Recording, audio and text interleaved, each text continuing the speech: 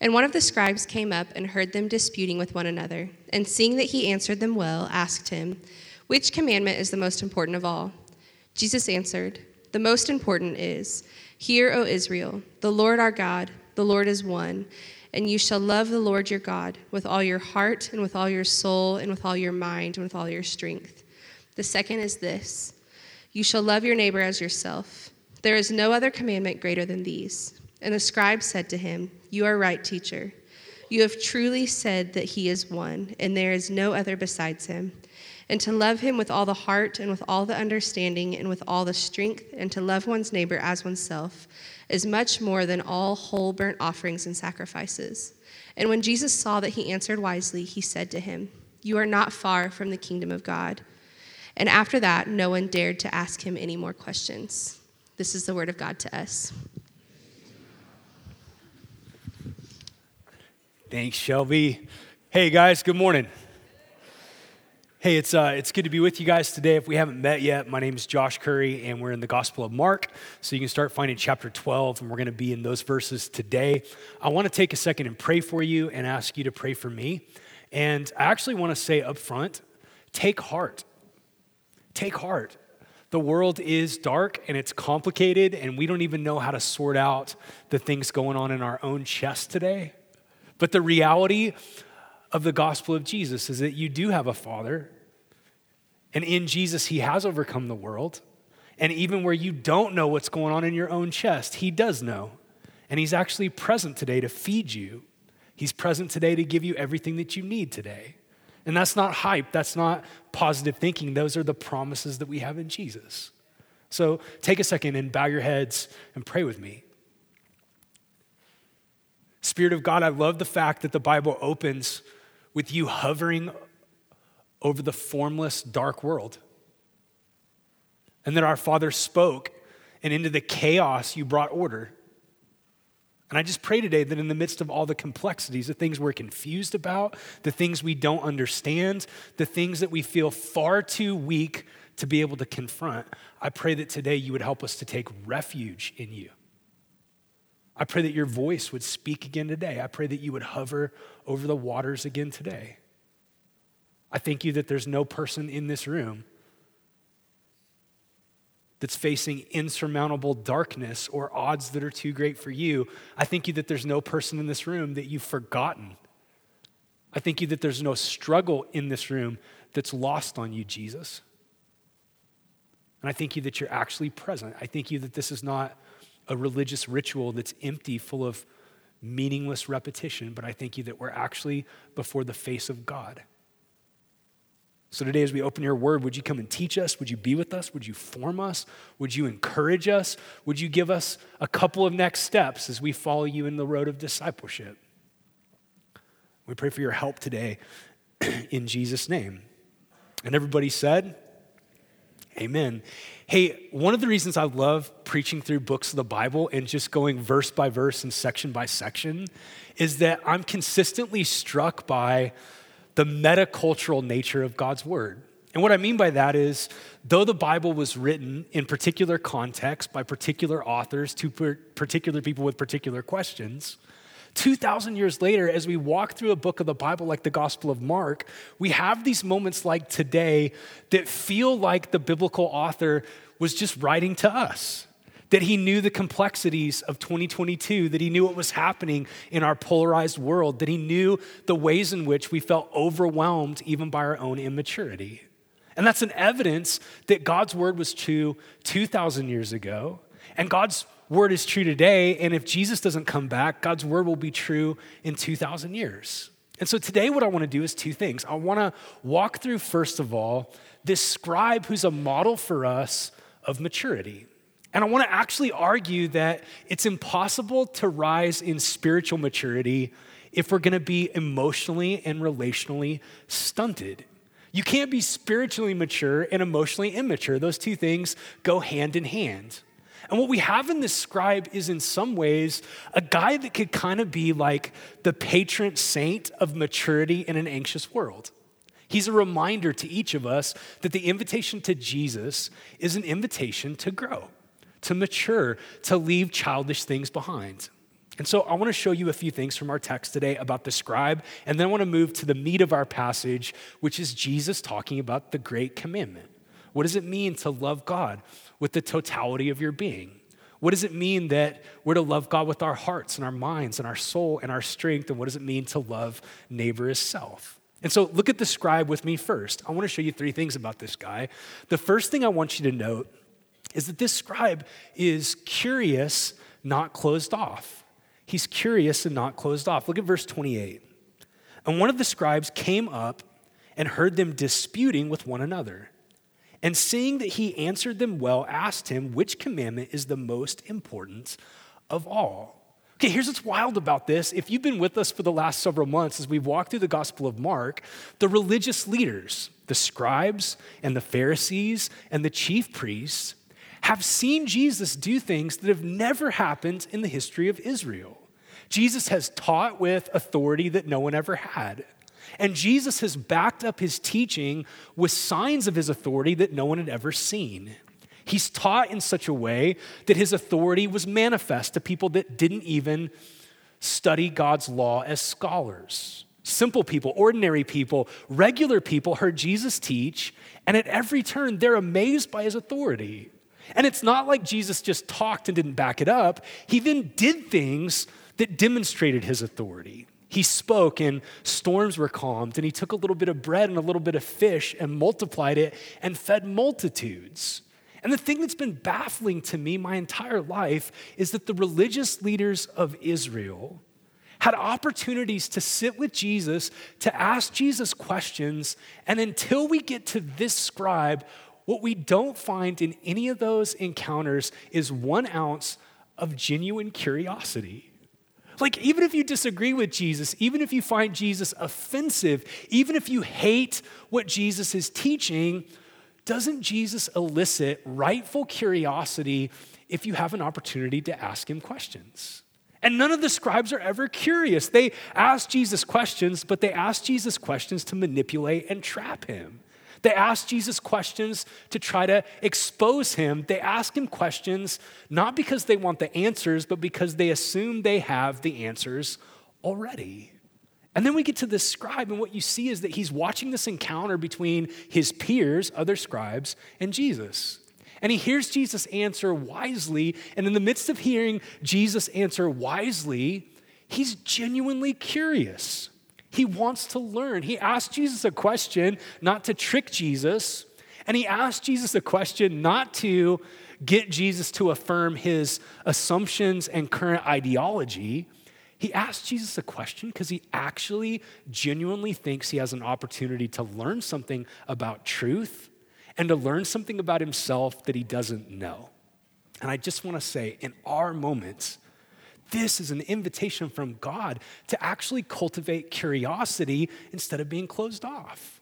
It's been said, probably your grandparents told you this, that human beings have 2 ears and 1 mouth, that we should listen twice as much as we talk. But we live in a cultural moment where everybody's got a hot take. Nobody's curious. Nobody wants to sit with someone that they disagree with and ask them genuine questions. And in this particular moment, what this scribe is saying to us is that a posture of humility, like not assuming that you have all the answers or that you're fully arrived or that you're formed to a place where you need nothing else, is essential if we're going to come to Jesus with the posture of a learner and actually get something from him. He's genuinely thirsty for truth. And I just want to encourage us as a church, like maybe the most missional thing we could possibly do in 2022, and I love all the things that we're trying to do in caring for the poor and push back darkness grants, in engaging neighbors, in having our community groups spread throughout the city to love and serve people. All those things are good and wonderful, but maybe one of the most missional things that we could do in 2022 is just make a commitment before God that we're going to have less hot takes and more listening. Less hot takes and more curiosity. I mean, maybe the invitation for God for his people to grow up and be salt and light in the world is that what we need is to tweet less and ask better questions. Maybe we need to cultivate the kind of relationship with truth where we scroll less and flip more Bible pages. And what this scribe is modeling for us is the kind of maturity that's simple and humble, that recognizes that there is truth that I don't know, and I actually need that truth to grow up. And that truth is found in an encounter with Jesus where we ask him questions. So I'm not advocating for the kind of open-mindedness that G.K. Chesterton made fun of when he said some people are so open-minded that their brains fall out. I'm not advocating for that kind of curiosity where without discernment you think that all ideas are equal. I'm advocating for the kind of curiosity that actually assumes that truth exists because God exists. And because we're limited and finite, we should approach our quest for truth with open ears and closed mouths. We should ask questions. This leads to a second thing that's really refreshing. And by the way, I didn't come up with this. It's in the Bible, so don't email me, email Mark. The second thing we see is that this scribe is responsible. He's not tribal. He's responsible, not tribal. Look at what it says in verse 28. And one of the scribes, I actually am mesmerized by this guy because if anybody has the excuse to get caught up into the groupthink about Jesus, the ideology of the day, the ways in which the scribes have already assumed that Jesus is a false teacher, that Jesus is anti-law, that Jesus is a threat to the sacrificial system, that Jesus is a false teacher, this guy is a part of that framework. He could be swept up with the crowd, but instead, here's what you see. This scribe is modeling for us the truth that we actually stand before God as image bearers. And track with me, one of the marks of image bearers is that we're responsible for our emotions and our decisions and our thinking. That this guy can't on the great day stand before God and point to the scribes and say, well, it's not my fault. These guys believe this about Jesus. This guy is responsible for God to take his own agency in his hands and to evaluate the group that he's a part of, not in light of groupthink, but in light of what is objectively real. And I think in this moment, in 2022, man, this is one of the biggest things we need to recover. We live in a moment where we want to blame all of our groups for whatever we think and feel. We want to blame our family of origin for our stunted emotional health. We want to blame our political party for when we get ugly and hostile and polarized. We want to blame our church if we're not growing. We want to blame our circle of friends if we get caught up in the fervor and outrage of our moment. And what this scribe is doing in this moment is really powerful. He's modeling for us the truth of what it means to be human, that it's not an individualistic deal. He is a part of community. He's a part of the scribes. But the truth of what it means to be human is that you are going to give an account, as will I, before God for our lives. And that's a weighty thing.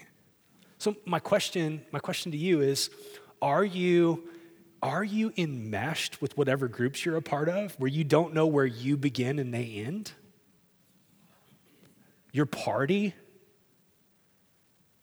your coworkers, even your church, where you're not critically thinking and evaluating what's true and trying to arrive at greater knowledge of Jesus, but you're just sort of going with the flow and caught up in the groupthink? Or do you have the emotional health and responsibility before God to pull back from the group and actually say, on the great day, I don't stand before God with my dad or my mom or my stepdad or the leader of my political party or the people that I read the most blogs from. I stand before the face of God as a human being that gives an account for my life. Maturity requires that we actually take responsibility. And then the last thing I'll mention about the scribe is that he's reflective, not outraged. He's reflective, not outraged. Look at verse 34. When Jesus saw that he answered wisely, he said to him, "You are not far from the kingdom of God." And after that, no one dared to ask him any more questions. Okay, note that this is the perfect opportunity for the scribe to be offended with Jesus.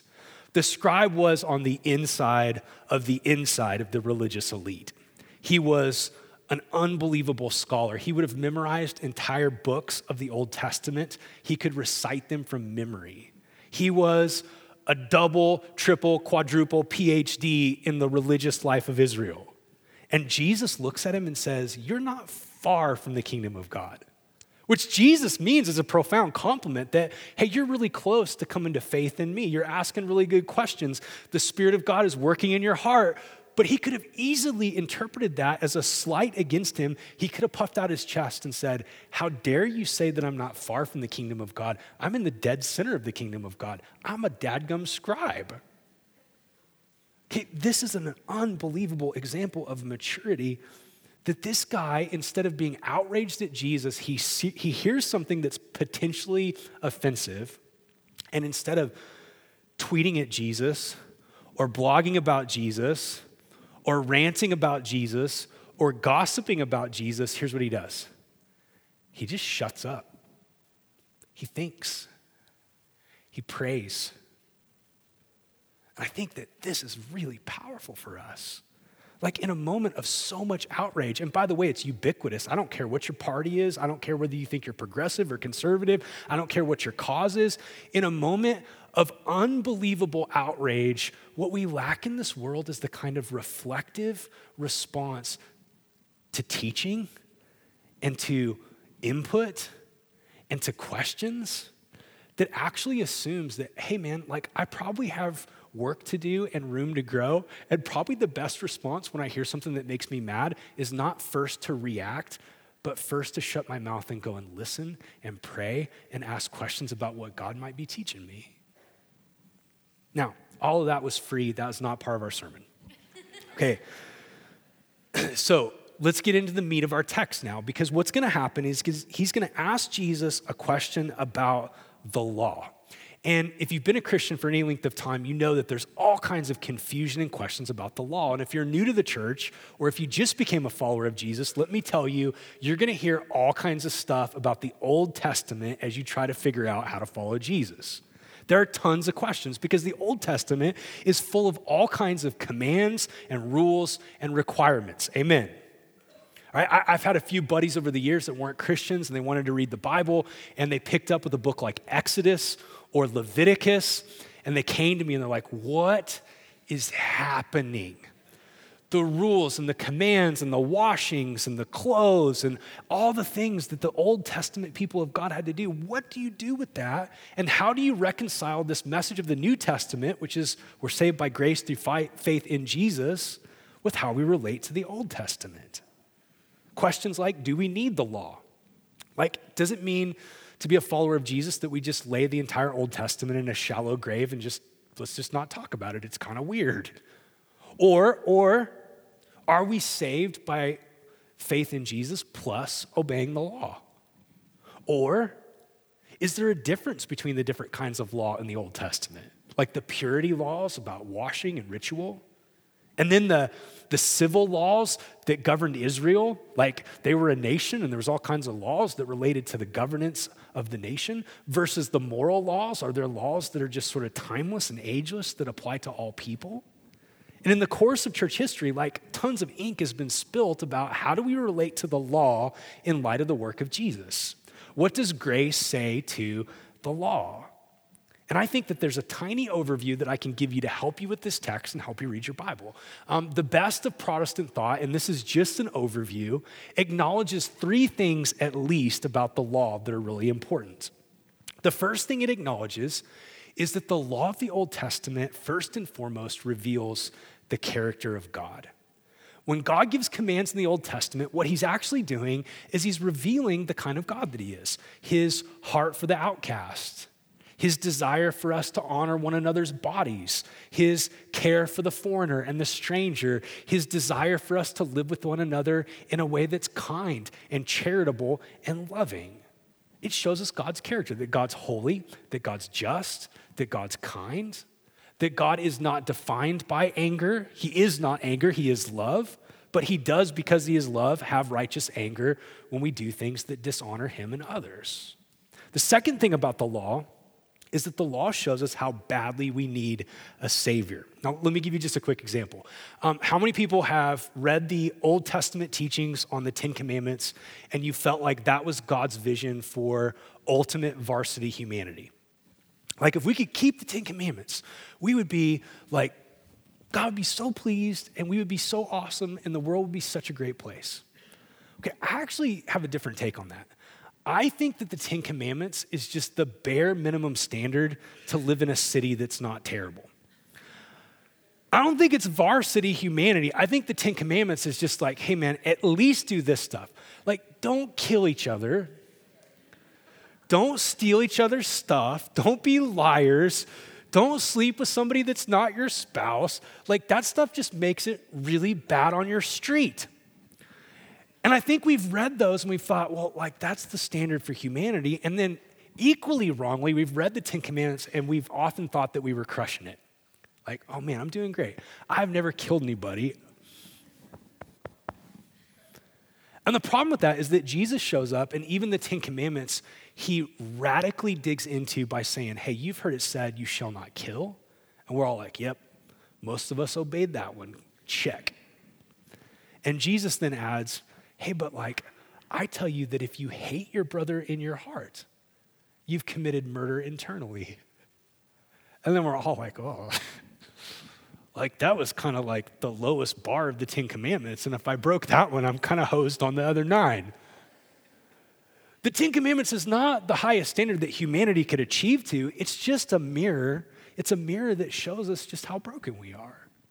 That's why Paul said that the law is a tutor to lead us to Christ. In the law, we get a telescope to see God's character, but we also get a microscope to see that we can't even do the basic stuff that would be required to treat each other with some kind of dignity and respect and to offer God the worship he deserves. So this leads to the third thing about the law. The law, after we meet Jesus, is a guide to the will of God. It doesn't save us. Christ saves us by his grace and as we trust him, but the law then becomes a way to guide and shape the way that we should live to honor God and to honor one another. So with that in mind, that's a brief overview. We could talk for days about that. There have been oceans of ink spilled on the law, but that gives us a setup to get into our text. Take your Bible, Mark chapter 12, starting in verse 28. Let me remind you what it said. And one of the scribes came up and he heard them disputing with one another. And seeing that he answered them well, asked him, which commandment is the most important of all? And Jesus answered, the most important is, hear, O Israel, the Lord your God is one. And you shall love the Lord your God with all your heart, with all your soul, with all your mind, and with all your strength. The second is this, you shall love your neighbor as yourself. There is no other commandment greater than these. And the scribe said to him, you are right, teacher. You have truly said that he is one and there is no other beside him. And to love him with all the heart and with all the understanding and with all the strength and to love one's neighbor as oneself is much more than all whole burnt offerings and sacrifices. And when Jesus saw that he answered wisely, he said to him, you are not far from the kingdom of God. And after that, no one dared to ask him any more questions. Okay, here's what's happening. It was popular for the rabbis to try to condense down all of the complexities of the law in a simple overarching statement. I think it was Rabbi Hillel that talked about how could you teach the law while standing on one leg, right? The scribes had like over 600 different rules that were a part of the law. And they all tried to simplify and boil it down and give you handles like how can you teach the law to your kids? How can you remember the law? What Jesus is doing here in response to the scribe is he's actually taking all the law of God in the Old Testament and he's making a delicious balsamic reduction. He's boiling it all down. He's cooking it down to the essence of all the law. And what he tells us is first about a revelation of God's beauty and his worth. It's first about God. Jesus says that we're to love the Lord our God with all of our hearts, all of our minds, all of our soul, and all of our strength.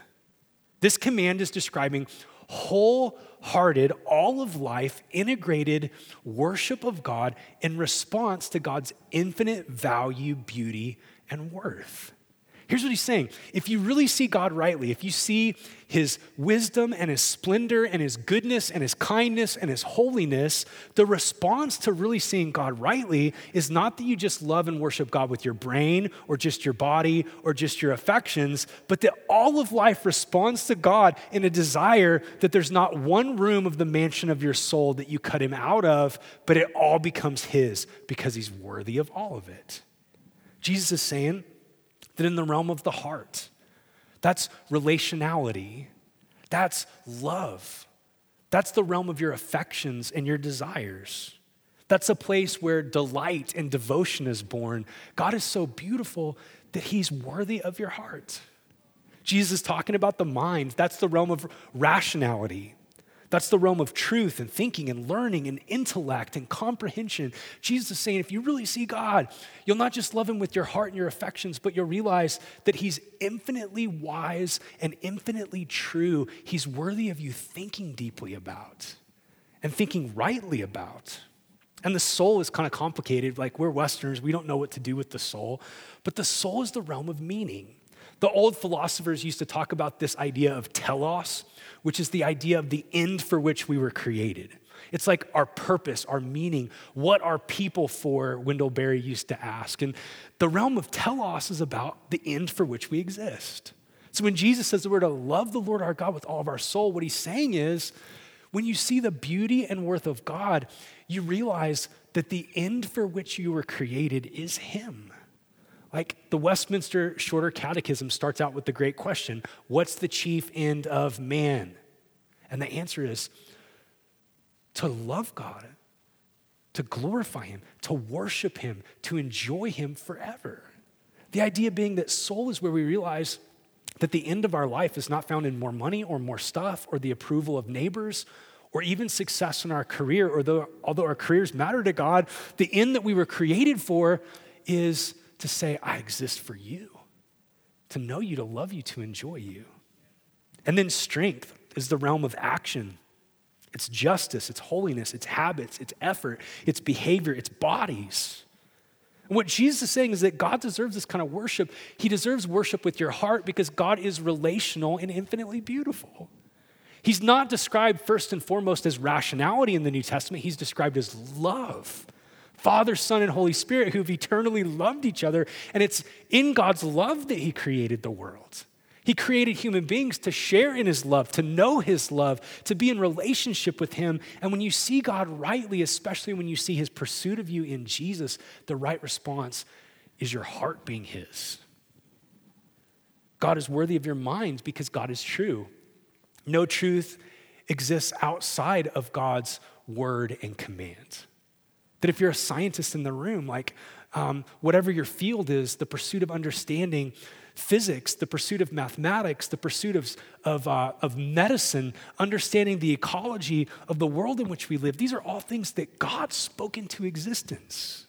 And God is worthy of you thinking deeply and trying to think rightly about him. And strength, man, strength is a reminder that God cares about this world. He cares about what we do with our hands and what we build and what we speak, what we make, how we touch one another, how we care for one another, the way we handle food and drink. And God is infinitely worthy of worship with your soul because he's the one that created you. And as St. Augustine said, your soul is restless until it finds its rest in him. He's the end for which we were made. So what Jesus is saying is first and foremost about God. It's not even first and foremost about what we do. What he's telling us is that when you see God rightly, it calls for an all-of-life response of love and worship and obedience. To worship God with our heads and not our hearts reduces God to just cold orthodoxy. And I know a bunch of you guys were raised in that church. To just know the right things about God, but to not really care. To worship God with the heart and not the mind is just to sort of think that as long as we have good vibes and are feeling good about God and feeling good about ourselves, everything's cool, even if the God that we have in our mind is completely made up or in our own image or even offensive to the actual God that exists. To try to worship God with our soul but not our strength is to be a hypocrite. It's to say, hey, God, you're the end for which I was created. You're my purpose and my meaning, but that doesn't apply to my time or my body or my job or my marriage or my kids or my checkbook. What Jesus is saying is that to see God is to see that he's worthy of all of life. But then the great commandment also reveals our need for Jesus, because let's just be as honest as we can. I know it's church in Oklahoma, no place for being honest, but let's try it. All right? The great commandment reveals that we haven't done any of these for more than 1 or 2 seconds ever in our entire life. We don't worship God with all of our heart. Our loves are all out of whack. We love things that are less than God with greater love than what we love God. We love stuff more than we love people. Our loves are all twisted up. I mean, for 16 years since we planted this church, almost every Sunday I've sung with you guys these songs that we sing about God's character and his attributes and his son Jesus pursuing us. And I'm telling you, I don't even know what the percentage is, but more than 50% of the time I'm sitting here thinking, man, I believe this is true. I wish it was in my heart right now. I wish I felt it. I wish there was like the appropriate fire and desire and zeal that matched what we just said, but there's a gap. We don't love God with all of our mind. Like, we don't think about God often. We don't think about God rightly. We don't love God with all of our soul.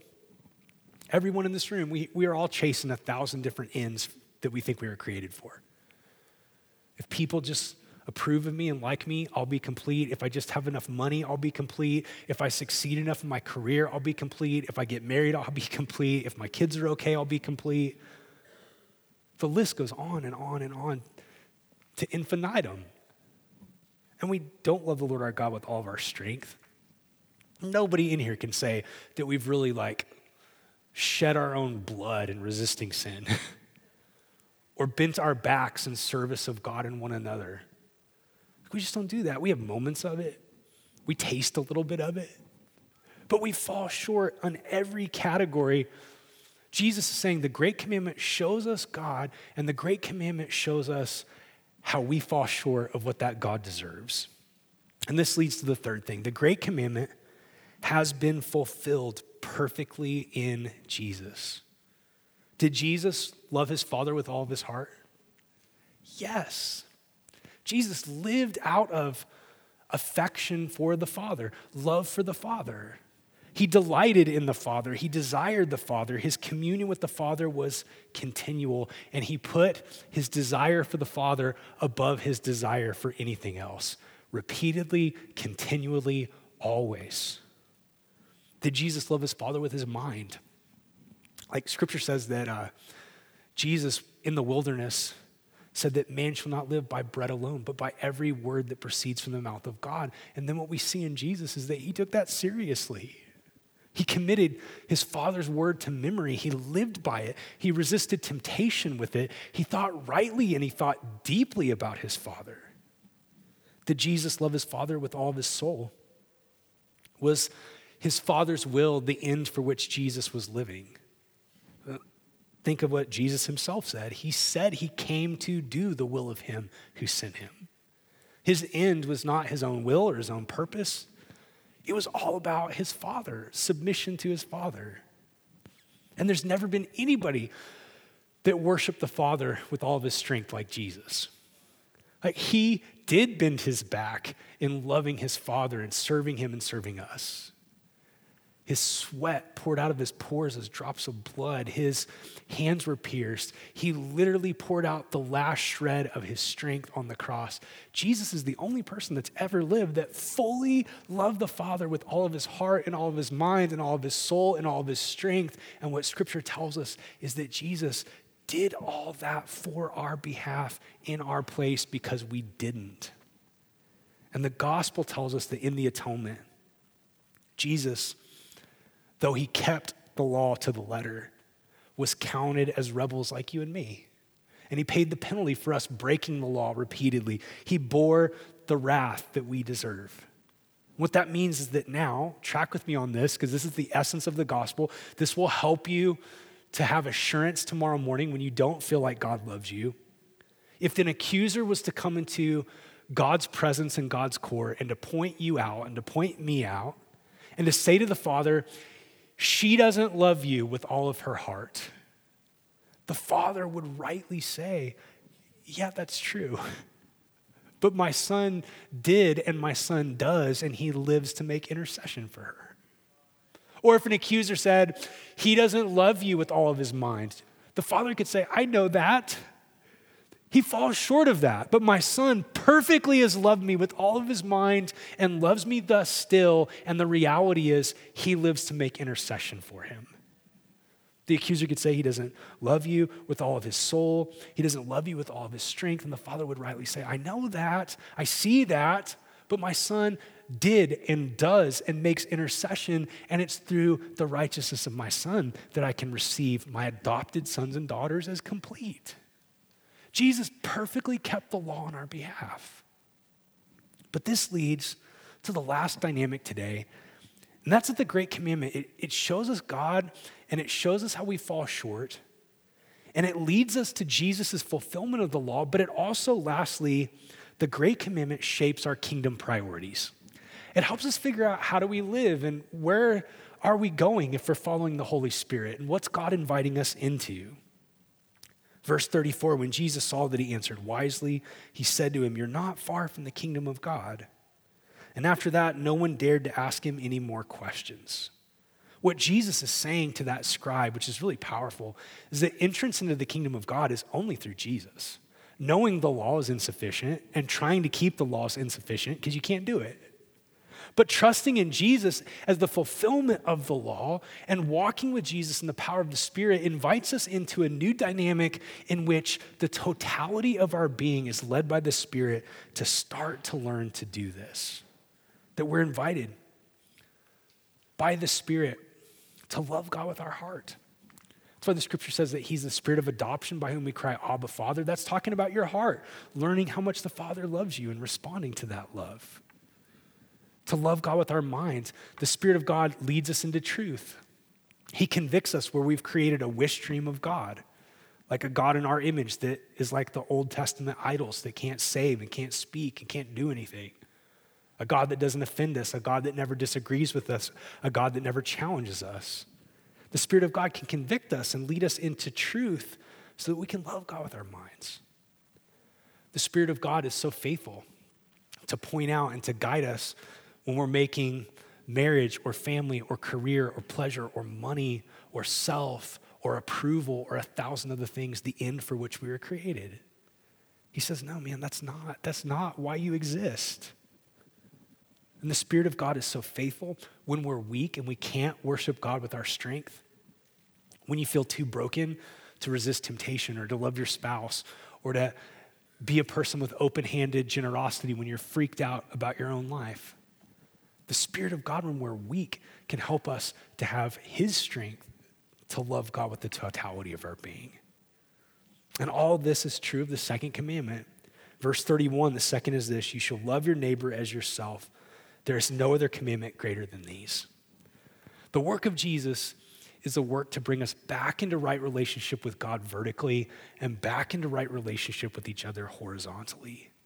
And this is the summation of the totality of the law. And it's not that we can do it on our own, it's that we couldn't, and that's why he came. It's that we still can't, and that's why he intercedes. And it's that we can grow in it because he sent the Holy Spirit to help guide us and shape us. Let's pray together.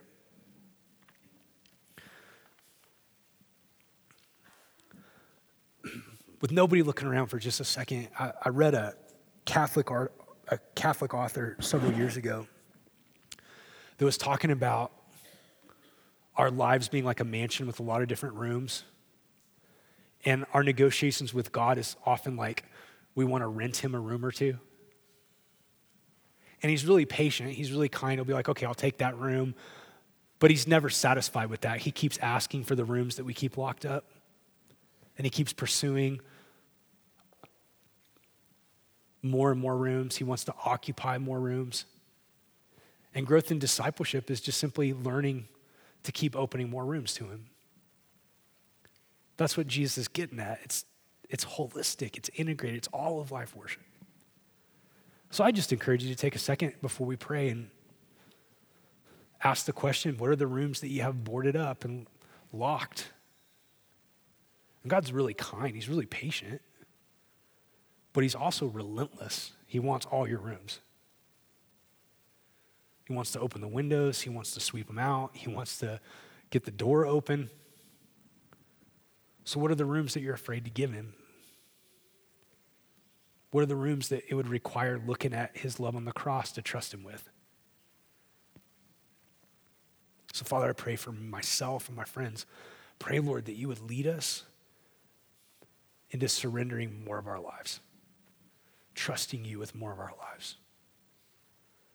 God, forgive us for lip service worship. Forgive us for disintegrated worship that's heart without mind and mind without heart and soul without strength and strength without soul. And I just pray, Lord, that you would teach us as whole people to respond to your beauty and your love and your grace. I pray this in the name of Jesus. Amen.